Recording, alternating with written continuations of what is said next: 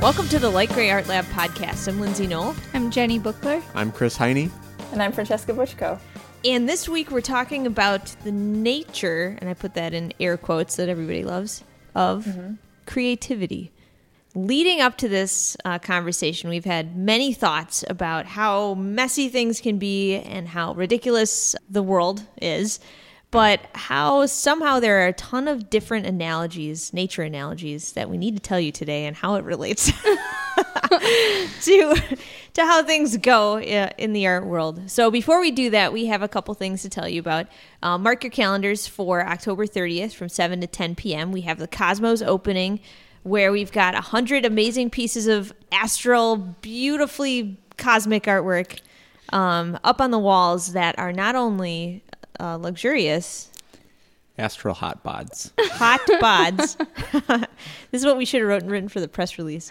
But they will be illuminated. Thank you. I was like, what is it? So, Jenny, tell us about the Cosmos and what that is. Sure. So the show, like you're saying, has 100 artists from all over the world. Each artist was given a different constellation or astral body that they have been depicting. And so they've created beautiful illustrations that tie in the metaphors and the meaning behind these really interesting sort of cosmic forces. So a lot of the images call some of the like Greek mythology or zodiac symbolism that's inherent in these constellations or sort of messages from the sky. And so we have created a 100 artist tarot deck that will be a part of the exhibition. So it'll be the first chance you can see the project in person, the physical object. And it comes with a 150-page guidebook where you can read all about the messages and meanings, give tarot readings, sort of see what the cosmos have in store for you. And so if you could make it out that day, again, it's October 30th from 7 to 10 p.m. And we have a couple fun events. First of all, I want to thank everybody who came to the last one last week. We had a tarot reading class where we taught everybody how to read the major arcana. And we've got another one coming up on October 15th. And we're going through the minor arcana. So again, if you have a tarot deck at home and you have no idea what to use it for, and you and you want to figure out how to do this more confidently, you can come on over. We have a free class for you. It's 7 to 10 p.m. on October 15th. And again, we're reading tarot together, so you can learn all about the symbols there and get ready for the Cosmos show. So we have a couple game nights coming up, don't we, Chris? Yeah, we always have a couple on tap, and we have the next one on Thursday, October 8th from 6:30 to 9:30 p.m., and it is mystical, so we're going to be playing games that fit into this mystical vibe that Lindsay and Jenny are throwing off. We're always for in the the tarot mystical workshops.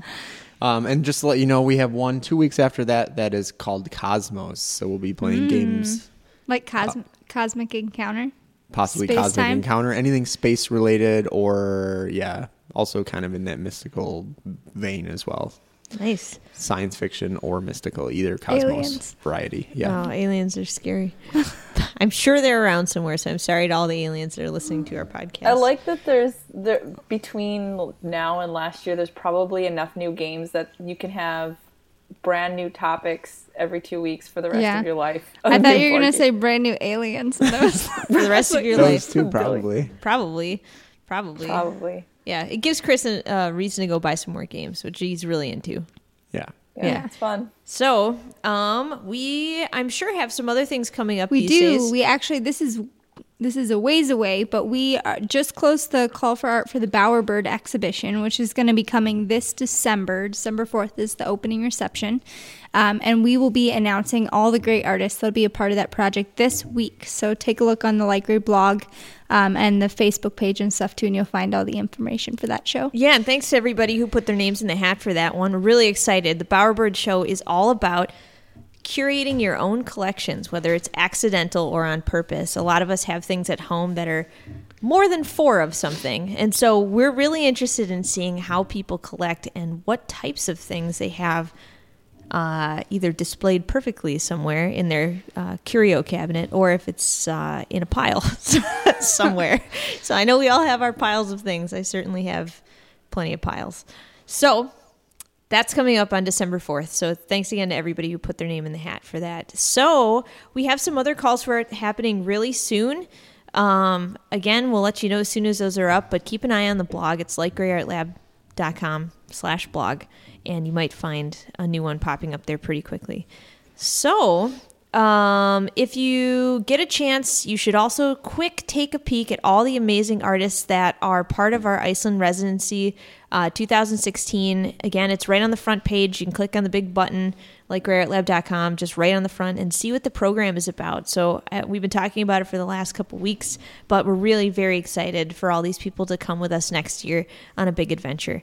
So there you go. So speaking of wild, beautiful landscapes and luxurious places, or maybe not so luxurious and just wild and exciting, I tend to think about all of the animals that have had to survive in various conditions all over the world, mostly because I watch a lot of documentaries, but also because it just is life, right? Mm-hmm. So here we are sitting in our studio today thinking about the creative process and how we have to jump through a ton of hoops just to survive as creatives. So we had a really big brainstorm before the podcast about plenty of different animal analogies or nature analogies, and we thought this was kind of a great topic to explore all of the nuances of how these things are intertwined. So Francesca and I were talking last night, and she brought up the concept of, you said it more eloquently than I'm going to say. Baby turtles. Turtles. Yeah, it actually came up in a previous discussion, and I was like, I like that one. But I was talking about how when I complete a project or when I'm working on a project for a long time that I really like, it's the one that survived out of like a billion. Like I have so many unstarted projects. So it's kind of like baby turtles or baby sea turtles. So what are you, a mother turtle? Are you the mother turtle? I guess I'd be a mother turtle. You're an egg. You're an egg? No, the projects are like eggs. So, and maybe it's better to say ideas, but I'm going to say projects because they hopefully will become completed projects by the end. But some projects, like eggs, do not even hatch. They just stay in your head. And some of them make it outside, but they end up falling flat before, it really picks up.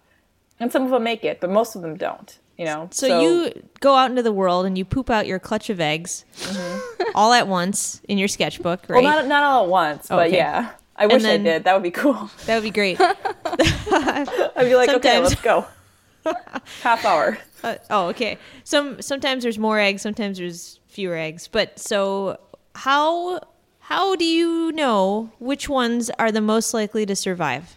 I don't. That's the thing that I think is interesting. And that's why I remember, and I could be completely wrong about this because the last time I heard this like science piece about sea turtles was, I was like in high school or something. But the thing about it is that's kind of sad, and that I was mad about when I first heard it, is that they're not all expected to survive.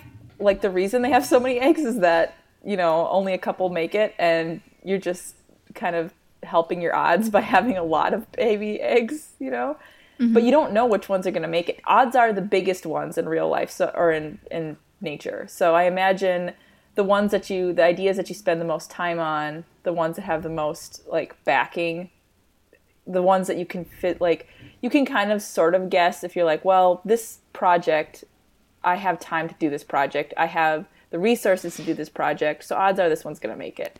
There's other ideas that I have a billion ideas that like just like flicker ideas. Like, I don't know if you guys have this, or Chris, like when you're thinking of a game idea, you'll probably think of a ton and then maybe consider possibly pursuing one of them, Yeah, I guess there's a lot of ideas where you're just like, I could do that. And then you're like, nah. I don't want to do that. Yeah. So Or it never really even had a life at all. It technically was an idea, but it was an unhatched egg, I guess. Well, I guess right. I would my call question it an is then if you don't poop out all your eggs at once, do you ever just lay one egg and hope for the best? You know what? I think I used to. In fact, I know I used to because I remember in like early college / high school, I wanted to make like these big, long, epic stories. I would write them forever and I'd work on them forever. And I basically had like 2 in my entire life of these big, long ones. And I was like, yeah, I'm going to do this. And that didn't work out so well for me because those things still haven't been completed. Like I had put all of my energy into this thing, and they weren't that great. Like they wouldn't hold up now. Well, let's talk about this for a second. So of course humans, unless they're real lucky and have like a bunch of quadruplets or something, they really usually have one thing that they nurture, right? Yeah. Right. So the difference between a mom turtle and a human mother is that the mom turtle's like, here you go, and then just goes off into sea and just doesn't come back to go and look after the little baby. So there is no nurturing in that case. Something just happens to just show up and something survives, whether it was by the environment or the baby turtle's like own initiative or something, or just luck or something. But then you have on the opposite side, you have a baby human or a baby project. A baby project that is along the way helped and nurtured, and your parents sit there and try and feed you right and, make sure you're not pooping on yourself or like, just clean you up when you're scraped up and all that kind of stuff. They're not just like, figure it out, small baby. So I was going to ask you about that. So do you feel like when we're talking about having a million ideas just kind of coming out at once and actually pursuing one, do you feel like when we talk about the concept of nurturing certain things, that idea, the last baby turtle that survived, do you feel like that was also due to the fact that you might have nurtured it also instead of just abandoned it at the coast? I guess that's true. Increasingly, I think these days, I kind of look back at like picking that one project and babying it forever, like nostalgically, and I think I sort of miss it because there's something really special about like just going with something that you just like you don't have any good reason to like it, you just do. It's just maybe an attachment or like a nostalgia or some. It's your favorite baby. Yeah. Well, if you have one, then you're just like, sure. But I don't know, I guess I didn't take the analogy so far as to think like, yeah, you're right, the mom turtle kind of leaves them, but the thing that acts on those baby turtles and the thing that acts on your project ideas is the rest of the world. So it could be finances, it could be time, it could be, do you have other people that are willing to help you because you can't do the whole thing by yourself? What I kind of like about that, though, is like when you think about the baby turtle analogy and you're like, okay, there's a bunch of eggs and some of them are going to make it and some of them aren't going to make it. I like the idea that there are enough of them that something has a chance. Mm-hmm. Right. I also like the idea that some of them have legs on their own to grow somehow. Some of your projects might just be, you throw it out there. Yeah, you throw it out there and maybe somebody else picks it up. Maybe somebody goes and is like, I'm going to nurture this thing now. Yeah. So I wonder,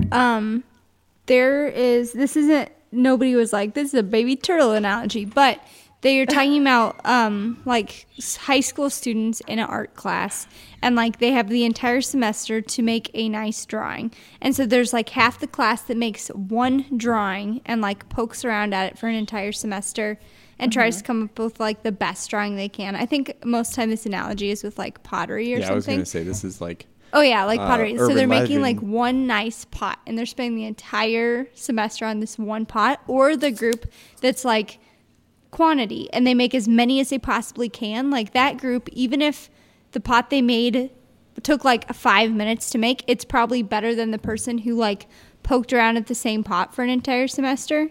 Or the same drawing, and it's the same concept. So instead of thinking of the nest of eggs as a million different projects, it's like it could be variations on the same project, because I think that's more easier to comprehend, because like you're saying, you don't poop out 10,000 ideas at the same time or 100 ideas at the same time. Right. It is variations of the same thing that you're like, which one of these is the better version? Yes, and I do like that concept as well in like for instance, when you guys come up with, when you're talking about show concepts, I know there is a lot of talk and ideating and coming up with millions of ideas. So you pick one or two or three, maybe a couple that you're going to actually pursue. So there is that too, that idea that when you are coming up with, like you're aiming for a singular thing, you will do many all right at once. So there's that's one analogy. And then the other one I was thinking about, it was less about making all the ideas at once and more about like kind of randomly throughout your life. You come up with all these ideas. Like I have a tendency to feel bad about my uncompleted things. Like you carry them as burdens. You know, you're like, well, I kind of failed like 50 times that I might have finished once, you know? And I inherently will like kind of feel guilty about that. But then when looking at it this way, it feels better because I realize like I can't make 50 completed projects. Like there's no way that would even be viable for me. I feel like so if you're a mom turtle and you've got a little bit of detachment about what happens after these things are just kind of like, you're like a bunch of ideas, you know? Like I think it's kind of liberating to know that is your role, is to put some ideas down, and if something works, great, and if it doesn't, fine. You at least like had the initial kind of spark to try to do something, which I think is like really interesting. But then I also think too, you know, we talk about the concept of people leaving a legacy and about putting a bunch of ideas down. And even if you don't nurture every single one to fruition, I feel like, you know, that piece of whatever you put down as a concept in your sketchbook, or if you're talking to somebody, you say, wouldn't this be cool? I feel like all of that stuff is almost like you're passing down little bits of your DNA to some other place, even if, you know, it takes another person to help make it survive after a while. Do you guys find that when you come up with ideas, you probably do both, but I'm just going to ask, is it more of a scattered process throughout a long period of time, or is it more of like, I got to sit down and like churn out 20 different concepts? I know you've done both, but which do you kind of prefer or gravitate towards? I don't think that if you're talking specifically about how do you narrow down, like do you just try and like, or more just like how do you, like when you, for you, like I can specifically think of like show ideas. Yeah. Is it more sporadic throughout a long period of time, or is it, or even in your personal work, like Jenny, when you're coming up with a concept for a bigger project, are you like, I got to do this now? Or is it like... Kind of. I mean, I was actually, when I was envisioning these baby turtles, I was picturing it as like a weird incubation period. Like you have all these things and you're putting them underground and then waiting for them to like resurface and putting them through the test quick before you decide if they're like something to do. And so anytime I'm working on something, like I might have ideas, but it might take a long time for it to come to something. It might come back later on, you know? Well, see, I think for me, it's almost like the concept of like, there is a moment when all animals are in heat and you have to do it that time because that's exactly what happens. Right. And you might not have a choice because you're like, this is just how nature has it go. Right. And I feel like that's more like how my stuff goes, is that where it's like, it's time. Like, it's time for ideas. It's time to have a bunch of baby turtles. You know, like there's hardly any choice in there. And so you poop out a bunch of baby turtle eggs. And then at that point, you might stick around and nurture one of them. Well, I'm sure it's easier to go with the current of whatever's happening too, where they're like, all the whales in this area right this second are putting out all their stuff. Yeah. And I feel like that's a lot of the time. Yeah, no, that's exactly what it is. It's just like you're in a community of stuff. You see the signs that this is going to happen, and all of a sudden you're like, well, if I don't take advantage of this right now, I'm never going to pass on any genes to any person ever again. So you might as well do it while you're sitting there and everybody else is sitting there. Time to swim upstream. Well, you're like, everyone else is doing it. It's going to make it easier for me. You know what I'm saying? I feel like that's like the whole entire concept of what we do in the product design universe is exactly the same. There are certain trends and certain themes that you can recognize that are coming. It's almost like you realize there is like there's all these horrible analogies. No, but it's exactly like this. There's a million things that you can see from like a mile away that you get hints that the migration is coming, or you get hints that these things are going to happen, and you're like, if I'm not on this train by the time it leaves, I have missed out. And it's, I sit there and I'm watching like all my David Attenborough things, and as you guys know, that's what's on my mind these days because of Bowerbird and whatever else. But you think about it and you're like Inktober.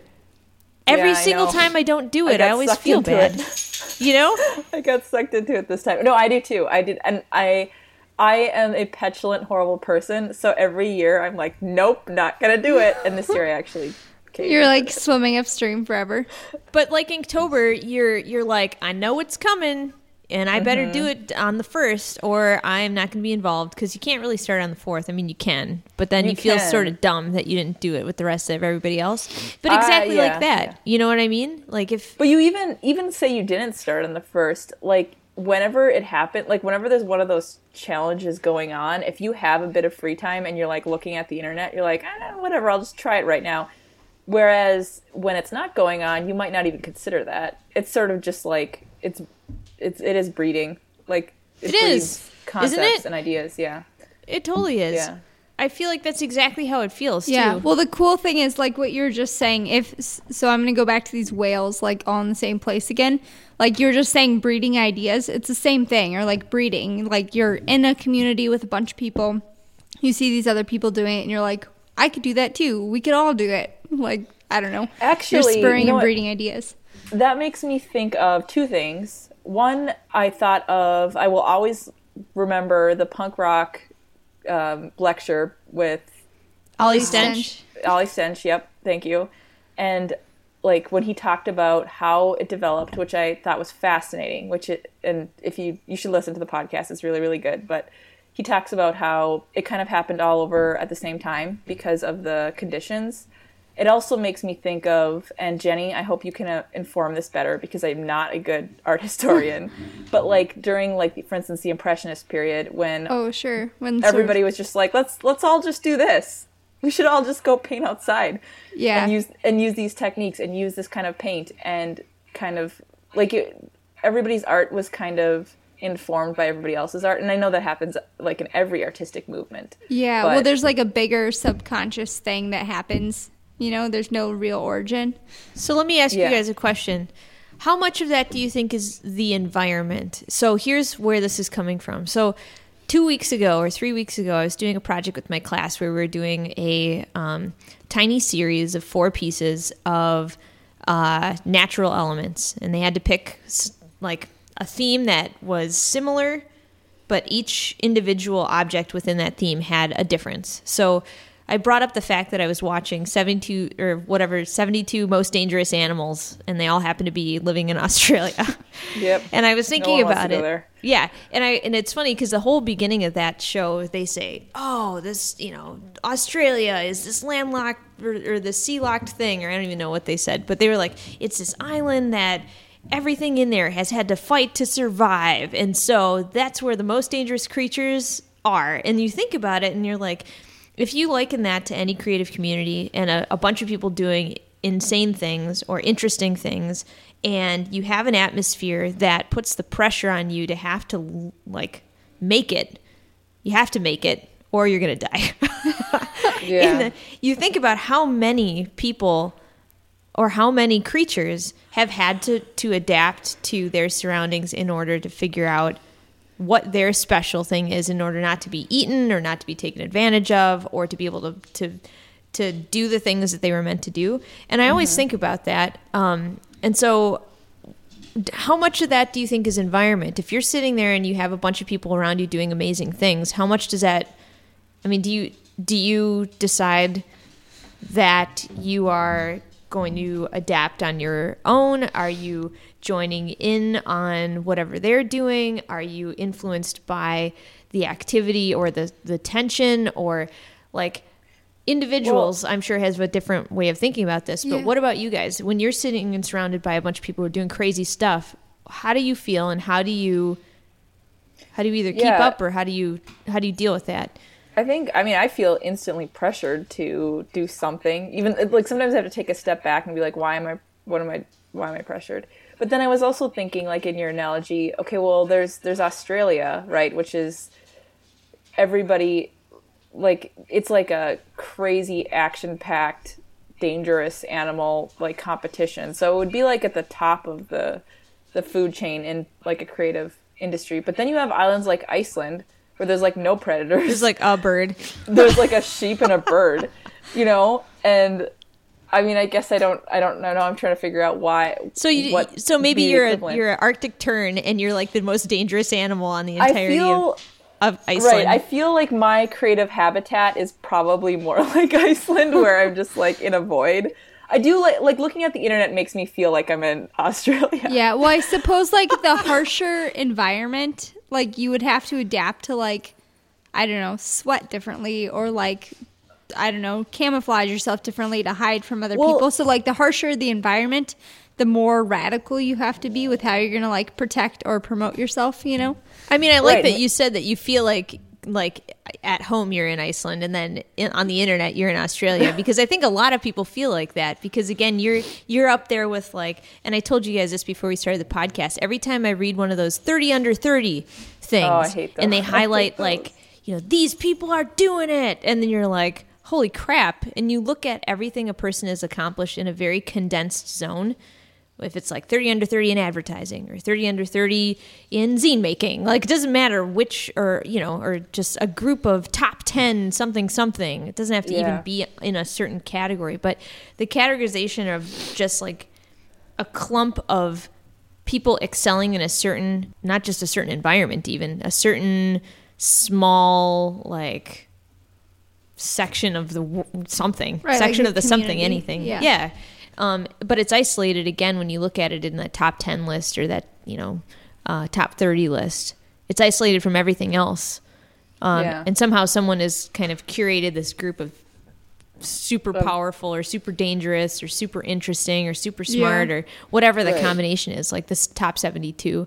So and if you can be up on that list or you can come toe to toe with somebody on that list, then you're now, you know, also at the top of the food chain. It's sort of that way. Well, what's your perception of that then? If you run into one of the 72 most dangerous animals in Australia, then I'd be dead.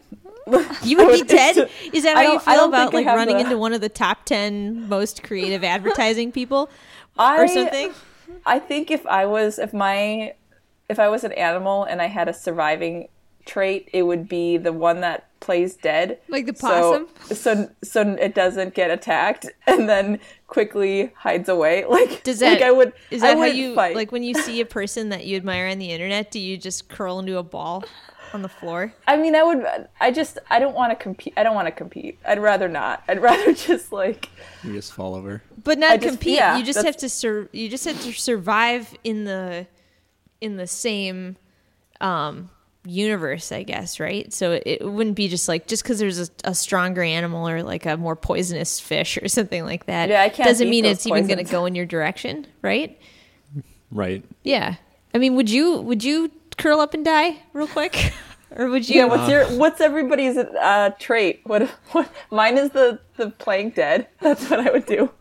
What's your surviving trait? I can probably coexist if I'm surrounded by, I don't know, what are you calling them? The apex predators or something? Yeah, not like even the predators, just the, you know, it's just I guess what I was trying to say is you could pick any number of, you know, world's best omnivores, whatever that means.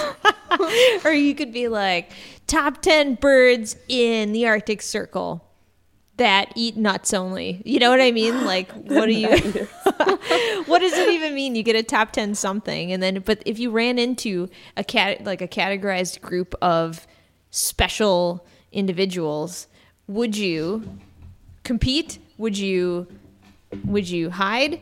Would you die? I would continue on course. Okay, so it doesn't really unless change they intersected. my opinion. If when I'm surrounded by, you know, a lot of times on the residencies and things like that, I'm surrounded by like incredibly talented people. It doesn't necessarily matter to me if we're surrounded by people in Iceland and they're incredibly talented. It doesn't affect me like it might affect some people. I don't get as like seized up about being like, oh God, I can't screw up. And I also am not like, well, maybe it's inspired to do anything more, really. Yeah, You're well, not maybe inspired it's a to do anything difference. more? Like if you were a comic artist and it was all your like comic heroes, maybe it would be different. But since they're from like, yeah, who are your heroes, Chris? No one. No heroes. What about Batman. okay? What about if you were in a residency with Batman, you'd want to punch somebody. Yeah, that'd be Batman. the best? So, what animal would you be then? What's your animal then? Or what's your trait? Maybe Armadillo. Just doing your own thing, I just not competing with ignore, anybody. yeah, That's I fine. know. I feel like that's a good one. What would your animal be? I don't know what my animal is. Possum. Possum probably. The one that plays dead. But I like the idea that Pillbug? like if there aren't any like weird stakes in it, it's fun to have like a challenge. I dislike the feeling of, I'm going to use the internet because the internet's the best example, but like you go on and you instantly feel like all of a sudden you have involuntarily signed up for a competition. Yeah. Like I know that's definitely a personal problem. That's not like the internet's making me feel that way. I have that feeling, but I dislike it. Well, that's why I was asking you guys about like how you feel about that. So Jenny, it's same thing with you. If you are surrounded by a group of top somethings, what is your perspective and how would you interact with them? I also feel similar to Chris. I think I would be like, wow, that's cool that you're doing that, but it doesn't really like relate to me unless it was directly tied to something I was also doing. What if everybody did the exact same thing that you did? Exactly. Well, then I'd probably feel really weird. Really?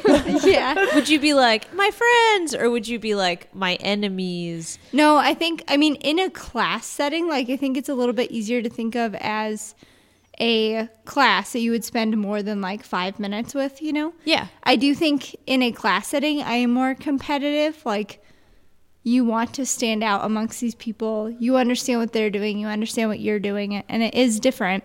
So it's But like you're still white-tailed deer. You're like fighting for your own. Well, it's like friendly competition.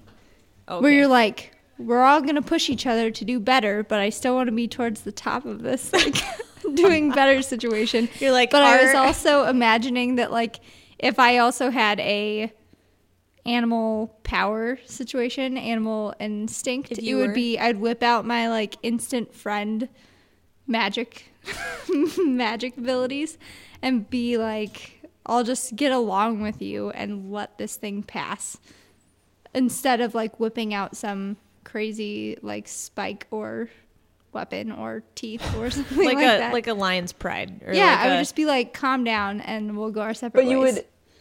But what like, I guess what animal interacts with most other animals that way, where you're kind of just Ants? like A sloth. everybody's pal.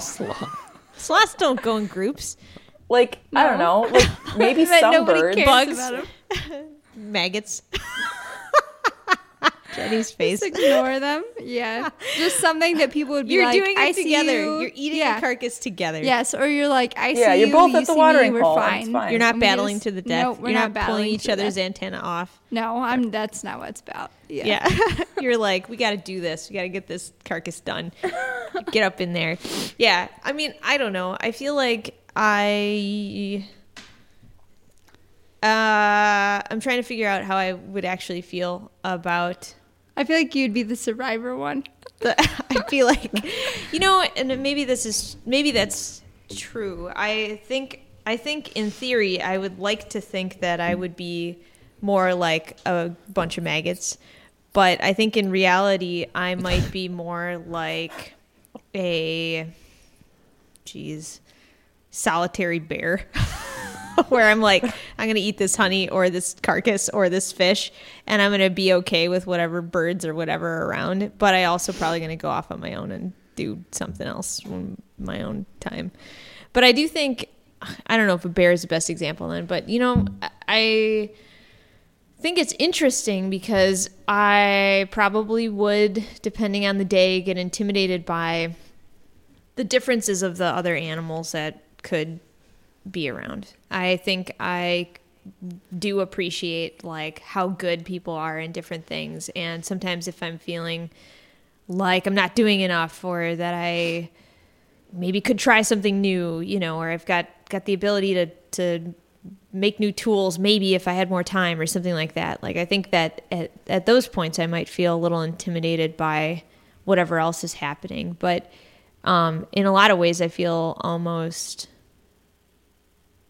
looking at a group of things, but from the outside. Yeah, I guess kind of analyzing or thinking or something. Yeah. Some of this comes down to whether or not you are affected by, I guess, our peers. and whoever that may be, it doesn't necessarily mean people your age, but just people who are in the same realm of what your interests are. Do you let those things affect you? Or even, it doesn't even matter about letting. Are you affected? Like, am I jealous? Like, am I jealous that I didn't get in the top 72 animals? Jealous is something, but I don't even know if that is even, because that's still even specific. Like, does it make you want to do something? Like, because the thing is, like, I would like to say that I'm not affected by it, but I know that I am. When I see people doing stuff, I want to do it too. Yeah, no, I do often think about, like, I think I like considering what it might be like to do what somebody else is doing. I don't know how far that desire goes beyond just being like, man, that sounds really cool. That's amazing. And then I think about it for 1 second longer and I'm like, is that something I'd even want to do? And a lot of times I answer my own question and I'm like, well, maybe not. But I can appreciate what they're doing. Like, I think that's really cool. Also, I am a big fan of giving people credit for the things that they've worked really hard for. And I know some of those things are totally well-deserved. Like they should be recognized for the interesting things they're doing at wherever they are in their career. And so I do think that celebrating that and putting some kind of like winner's ribbon or something like that on what you're doing every now and again is important. Or like highlighting like apex predators or something like that. I do think that's good because I feel like, again, you're calling to attention interesting things that people are doing. And it doesn't necessarily mean that everybody else failed because you didn't make the 30 under 30 list. Like, that's not what that's about. No. I feel like most people just want to say, I want to highlight 30 great people. Doesn't matter what everybody else is doing because they're probably also doing interesting things. But these guys, let's look at what they're doing for a second. You know what I mean? Right. Yeah, so, no, I think that's totally what it is. And I think it's just sometimes it can be mistakenly interpreted as in like everybody else did a bad job. Right. But it's not it's not. And the more that I learn about stuff, I am reading a book that kind of has to do with it, and I think, Jenny, you are as well. 2 different books. But it's this idea that you kind of are, like, nobody has the same path, so it'd be weird to compete, you know? Yeah, it's not like every single human, the 30 best human beings. Right, and there's billions of people who are under 30 and who are not on that list. Like, you doing other things. You can't put everyone on there. No. But it is interesting to think about that and like how it might affect you and your perception of different things. And, you know, we were talking about like all of these different kinds of concepts, like, you know, what do you do with this kind of thing? So I watched another documentary the other day where they were trying to observe the behavior of the great white shark. And in order to do that, people got in extremely compromising positions where they are, you know, throwing 5-gallon drum things or 50-gallon drums of chum in the water. Ew. And inviting chaos to their, you know, just so that they can see how these things work. And I think what's interesting about that is, again, a person is coming from a perspective where they know a little bit about what these sharks are doing, but they're trying to invite them into a territory that they're not normally in and to see how they interact with certain circumstances. And I think when you're talking about sitting on the internet watching people do certain things or watching their behavior or watching how they're doing Inktober or watching how they're, you know, doing whatever, it's kind of how I feel about those where you're like, I want to see what this is all about. I'm interested in seeing how people decide what they're going to do within this, like, you know, environment. Do you ever feel at risk by introducing yourself into an environment like that? Like the guys that are down there in their like wetsuits in a cage that's like 1 particle thick, you know, in a water full of chum. Do you ever feel like you're a victim? Or do you ever feel like you could be a victim? Do you ever feel like you're in the wrong place, that you shouldn't be there, that it's, you know, not your... It is like... Every time I put that tag on something, when I tag Inktober, I feel like I shouldn't do it because I don't deserve to do it. I do feel that way. I don't know why. But then I'm like, that's stupid. Stop being stupid. Are you there to observe, or are you there because you're morphing into a shark? I don't want it. I don't know. I don't know if I want to do either of those things. Are you there? Okay, so I'm reading the book I'm reading is Creativity Inc., and it is about the formation of Pixar. one thing that I really like about it is that the author, who is the president of Pixar, he seems to kind of have this continuing vision of what he wants to do. So even when other things are presented or things kind of get thrown in the path, he always goes back to like, well, the reason I'm here is because of this. And so whenever I'm doing a project like that, like if I decide, like I decided I was going to do Inktober, it was less about, well, part of it's like the opportunity of like, okay, well, here is a 30-day challenge that everyone's participating in. Cool. I've got something to be held accountable for. But if I didn't have a good idea that I wasn't interested in, I wouldn't do it. Really? So I would, so I probably would do something like this in a void. It just so happens that it also would be nice to coincide with what's going on. Yeah. So like that thing I was talking about before, where everybody's in the same location doing the same thing. Yeah, everybody, like it is a watering hole. Yeah. A little bit. I think the best result, personally, this is just my opinion, I think the best results for something like Inktober is when everybody kind of has their own agenda, but then they're all at the same watering hole. I think that's a great way to put that. I totally agree. I mean, I think that's really interesting too, because then again, you're seeing the differences of how people's visions are and like why they're there and like, right. You know, I think it's that's more really fun. cool. Like I like to look at like one that I'm enjoying so far. I know it's like day 2 or 3 or whatever, but I super love Kevin Cannon's right now. I don't know if you follow him, but he's a comic artist in Minneapolis, and he's doing little like map icons of places in Minneapolis. So I think he's specifically doing bookstores only. Oh, is it bookstores? Okay. So he did Once Upon a Crime today. It was so good. That's great. You can nominate your favorite bookstore, Francesca. Yeah, what's your favorite bookstore? In Minneapolis? Yeah. Ah, shoot. Let me think. I like a lot of them. Subtext books. I don't know if I... That's the one below Nina's. Oh, okay, yes. I didn't even know how to name. Yours? That's your favorite? I like that one. I was thinking, for some reason in my head, even though I don't know if I'd say it's my favorite, what is the one that's the psychic one? Yeah, Present Lindsay. Moment, man. That's Moment. the one that I would have said. That one's covered in all sorts of like hippie vibes. I'm like, what is this craziness? All these books smell like delicious Pee? pee? They don't smell like pee. No. Delicious pea. But No, they smell like it's incense. cool that idea, the fact that he's picked the specific thing that is really, it's very custom to what he does, and it's really fun to watch that because you know he knows what he's doing. Yeah. And you kind of just wait for the next one. You know? Yeah, well, and I mean, I think that's nice. It's like a little series, and I feel like we're having Bowerbird coming up here too, and we're talking about the idea of curating a little collection, or a big collection, or a massive collection, or whatever. And I think it is very telling about the person, what you're collecting, and you can start to see like a different side of things. So if he's doing bookstores, I mean, just his choice says a lot about, him. Or at least you imply a lot of things by being like, oh, bookstores, okay, And so I think people's choices there are really interesting to watch, and I think that's really fun.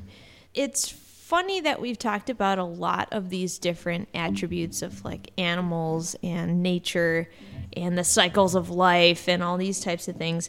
I got one more for you guys. In our world of creativity, how do you think the concept of predator and prey works? And it could be anything. It doesn't have to be a person. It could be a concept. I mean, not super literally, and I don't want to disparage on any of our clients, but it's a little bit like a client relationship where... Which one's which? Well, it depends. In every interaction where you're trying to decide on like the scope and the budget and things like that, everyone's trying to get the best deal for them, and it kind of, in some ways, comes at the cost of the other person. If you want more because you're like, I'm worth it, I demand more, that's coming out of their budget, which they might have set aside to do other things, which is sacrificing some of the other things that they might have been able to do with that budget. But at the same time, they only have a limited budget. They're trying to get the most they can. They might be trying to get, they're always trying to cut corners and asking, what if you just don't go ahead and do any of that? What if you just went straight to final or, whatever? And in the end, it's just detrimental for your situation. And nobody wants to lose out on this ecosystem, but it is kind of predatory a little bit in some ways, especially I know a lot of artists who have been taken advantage of, and vice versa. I think that some clients get taken advantage of by... What are those birds that go and they find nests of other birds and kick out all their eggs and then take their nests? What? They kick their eggs out even? Yeah, they I just thought go they and would they just take don't old know. ones. Kicker birds. I don't know. yeah, or they So go and they sad. lay their eggs in another On bird's top nest, of another egg. and then the smaller bird takes care of their babies, and their baby grows up and eats everyone. What? Are my you serious? It's See, probably that's Like a lizard. fascinating. Isn't it a lizard who lays its eggs in a bird's nest, and then when the bird like hatches the eggs, and then the lizard can have food I don't from know. the birds? I don't know. It could I was- be Whoa. I mean, any there's of lots these things. of animals like that take advantage, or like the birds that hang out right by where the sea turtles are being born, and then pick them off as they're Yeah. like being hatched. Oh, yeah. They sure Yeah. do. It's exactly like Opportunists. that. Yeah, I Yeah. was actually, I don't know if this is the same as what you were saying about like predator and prey. I was more thinking of like when you are a predator of something, it's something you consume, or like things That's that you're what I taking mean. in. Yeah, not Yeah. in the way that where I'm just saying Like you're you are- chasing after something. I was actually thinking of anytime, I mean, this happens again and again, but like anytime the first person discovers something or creates something, or like since we were talking about Inktober, the first person who ever did Inktober, like good for them for starting it, and then like everyone else jumps on top Adopts of it, it, you know? yeah. Yeah, or like I don't know, this is a horrible example, but like the first person that comes up with like a math problem for something specific, like a chemistry problem, and then from now on it's just assumed. common like knowledge. Yeah, so Yeah. then like the younger and younger generations have an easier time doing things that might have taken somebody a lifetime to do. Right. You know? That's- I mean, they can just like science- take advantage of it. Yeah, that happens all the time in like math and science and stuff. Right. And so if Well, like that's also like the purpose of math and science. yeah, right. But like if the thing that you're consuming, you can do quicker and quicker and quicker. Like the people who are younger than you, or like the future generations, can do so much more in a lifetime than like you could have done. Or like say you're consuming Because a it's fish. progress. Yeah, like say you're consuming a fish that also consumed like bugs and whatever else before that. Like the fish had to do a lot of work to get to where it was, and then you just quickly ate it. You know? So it's like one of those things where you're taking advantage of like the thing that you're consuming, how much work went into it to get to where it is, and then you just quickly consume it, like flicking through Tumblr or whatever else, and you're just like looking at images and images, even though it probably took people hours to make whatever they're posting, you know? And I like that. I mean, I like the concept of consuming and then something else consuming something you've made. And Yeah. I mean, I think that's what I was trying to get at with this, and not, and maybe I should have rephrased it instead of being a predator, But if you think about it, you're constantly on the lookout for something else to eat. Yeah. Like you just have to survive. You have to have inspiration. You have to see different things, and you have to decide how that is going to sustain you as an animal or as a creative person. And I think that's interesting that you say that, because you're right. Every single thing that you consume has been created by the time and effort of whatever Something else before. whoever else has been there. What's your Yeah. perspective, Francesca? What do you consume, and what do you think you create that others consume in a way that Is like beneficial to whoever. Yeah, Yeah. it's I mean, it's interesting with like something like Tumblr, the internet in general, but Tumblr I think is best for me, which is just like you were saying it, Jenny. I look at Tumblr frequently, and I like everybody that I'm following is an artist, and I just like I know it took them a long time to make that artwork, but most cases I do just kind of scroll through, and then I am inspired after I look at all that, but it isn't like necessarily that I'm inspired by one person's vision. I'm inspired by the whole of it, like how much work there is.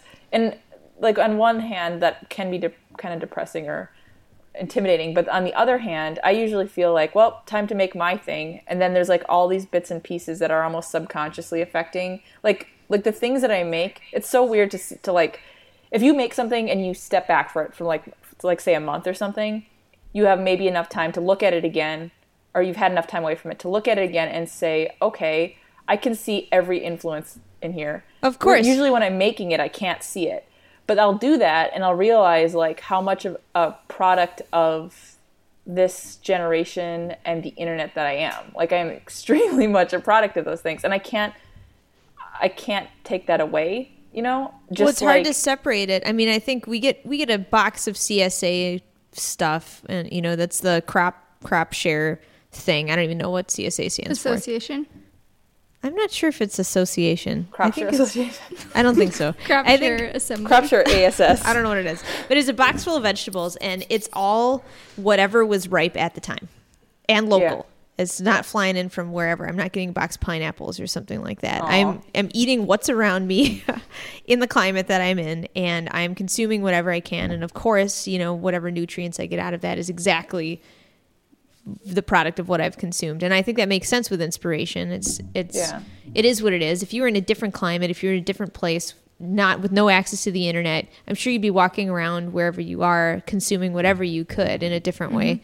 And I think that's what's really interesting about that. You cool. Can't separate it from who you are. Yeah, it's cool too because immediately I think as a egotistical artist, my reaction would be to be like, well, I want to be different. I don't want to be like everybody else. But now I think it's actually a really good thing. Like you are part of this bigger whole, and for your work to be different or to add something that's different to the mix, then that just means, well, you need to go and kind of expand your experience. So like doing different things based on your outside interests, like, man, I can't even tell you how awesome and how important that is. I think that came up in sketchbook class a lot, which was, go and do, I know, Lindsay, when you taught the sketchbook class, and actually Chris, you did too, it was, you would take your students to different places. And I think that still is really important for everybody to do as artists. Get out of your routine. Yeah. For 1 minute. Yeah. Don't only be influenced by your peers, because you want to be influenced by your peers. I think that's important, and I think it's great. But you also want to be influenced by things that are not your peers. Like go out and experience and meet other people that have nothing to do with, it's really, my favorite is going out and realizing how small the internet community is, or the artist community is. You get outside and you actually are talking to other people, and you're like, we're not even a blip on the map of today, let alone the whole world.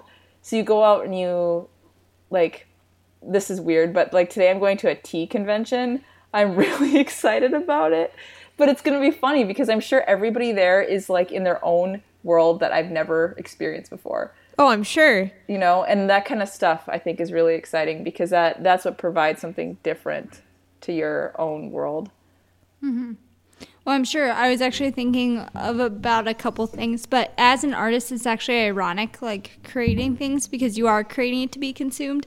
So it's not like you as a person, of course, you wouldn't want to get eaten by anything, but as a creative person, we're talking about ideas. You're creating it to be consumed. To be consumed, exactly. Yeah, right. If nobody does, you'd feel kind of sad about it. Your product is not worth it or something, if it's not being consumed. I don't know. Maybe you don't feel that way, Francesca, because you do a bunch of secret sketching in your sketchbook that you may or may not show people. I think it is meant to be consumed. I think we're all consuming. That's what we are. All consuming. We are carnivores. Well, it's funny that you were talking about, stepping outside your thing. I was picturing this water hole again. And you know how anytime you see an image of a water hole on a documentary, you see... There's cranes there's and an hippos. antelope. Yeah, and a hippo and a lion. And they're all, drinking from the same water and giving each other eyeballs. And the only person that's doing anything is the alligator, who's thank God somebody's here that I can eat.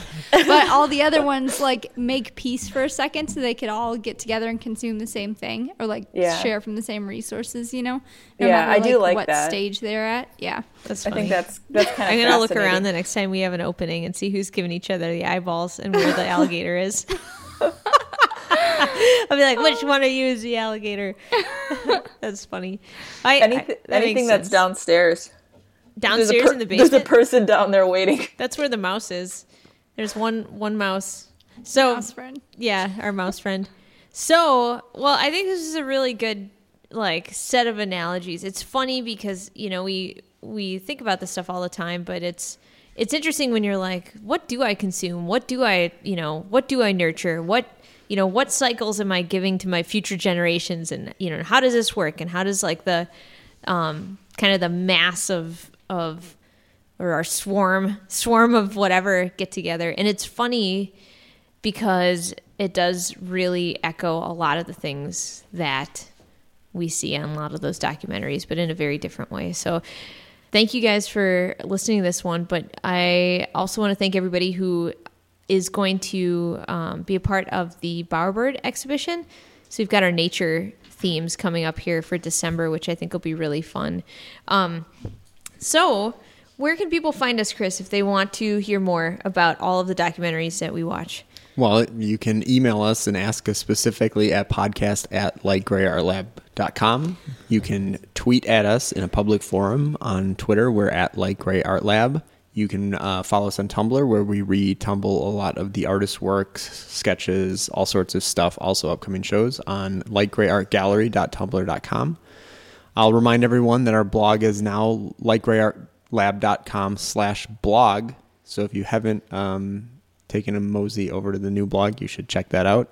Similar to the old one, but more contained in the website.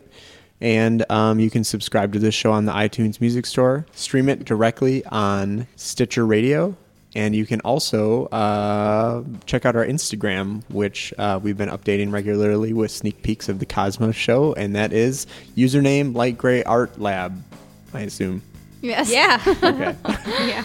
That's our preferred thing. So yeah, there's lots of good content on there. I hope you guys come say hi to us. And I believe that's it. So thanks again, you guys, for listening to our conversation today, and we'll talk with you soon.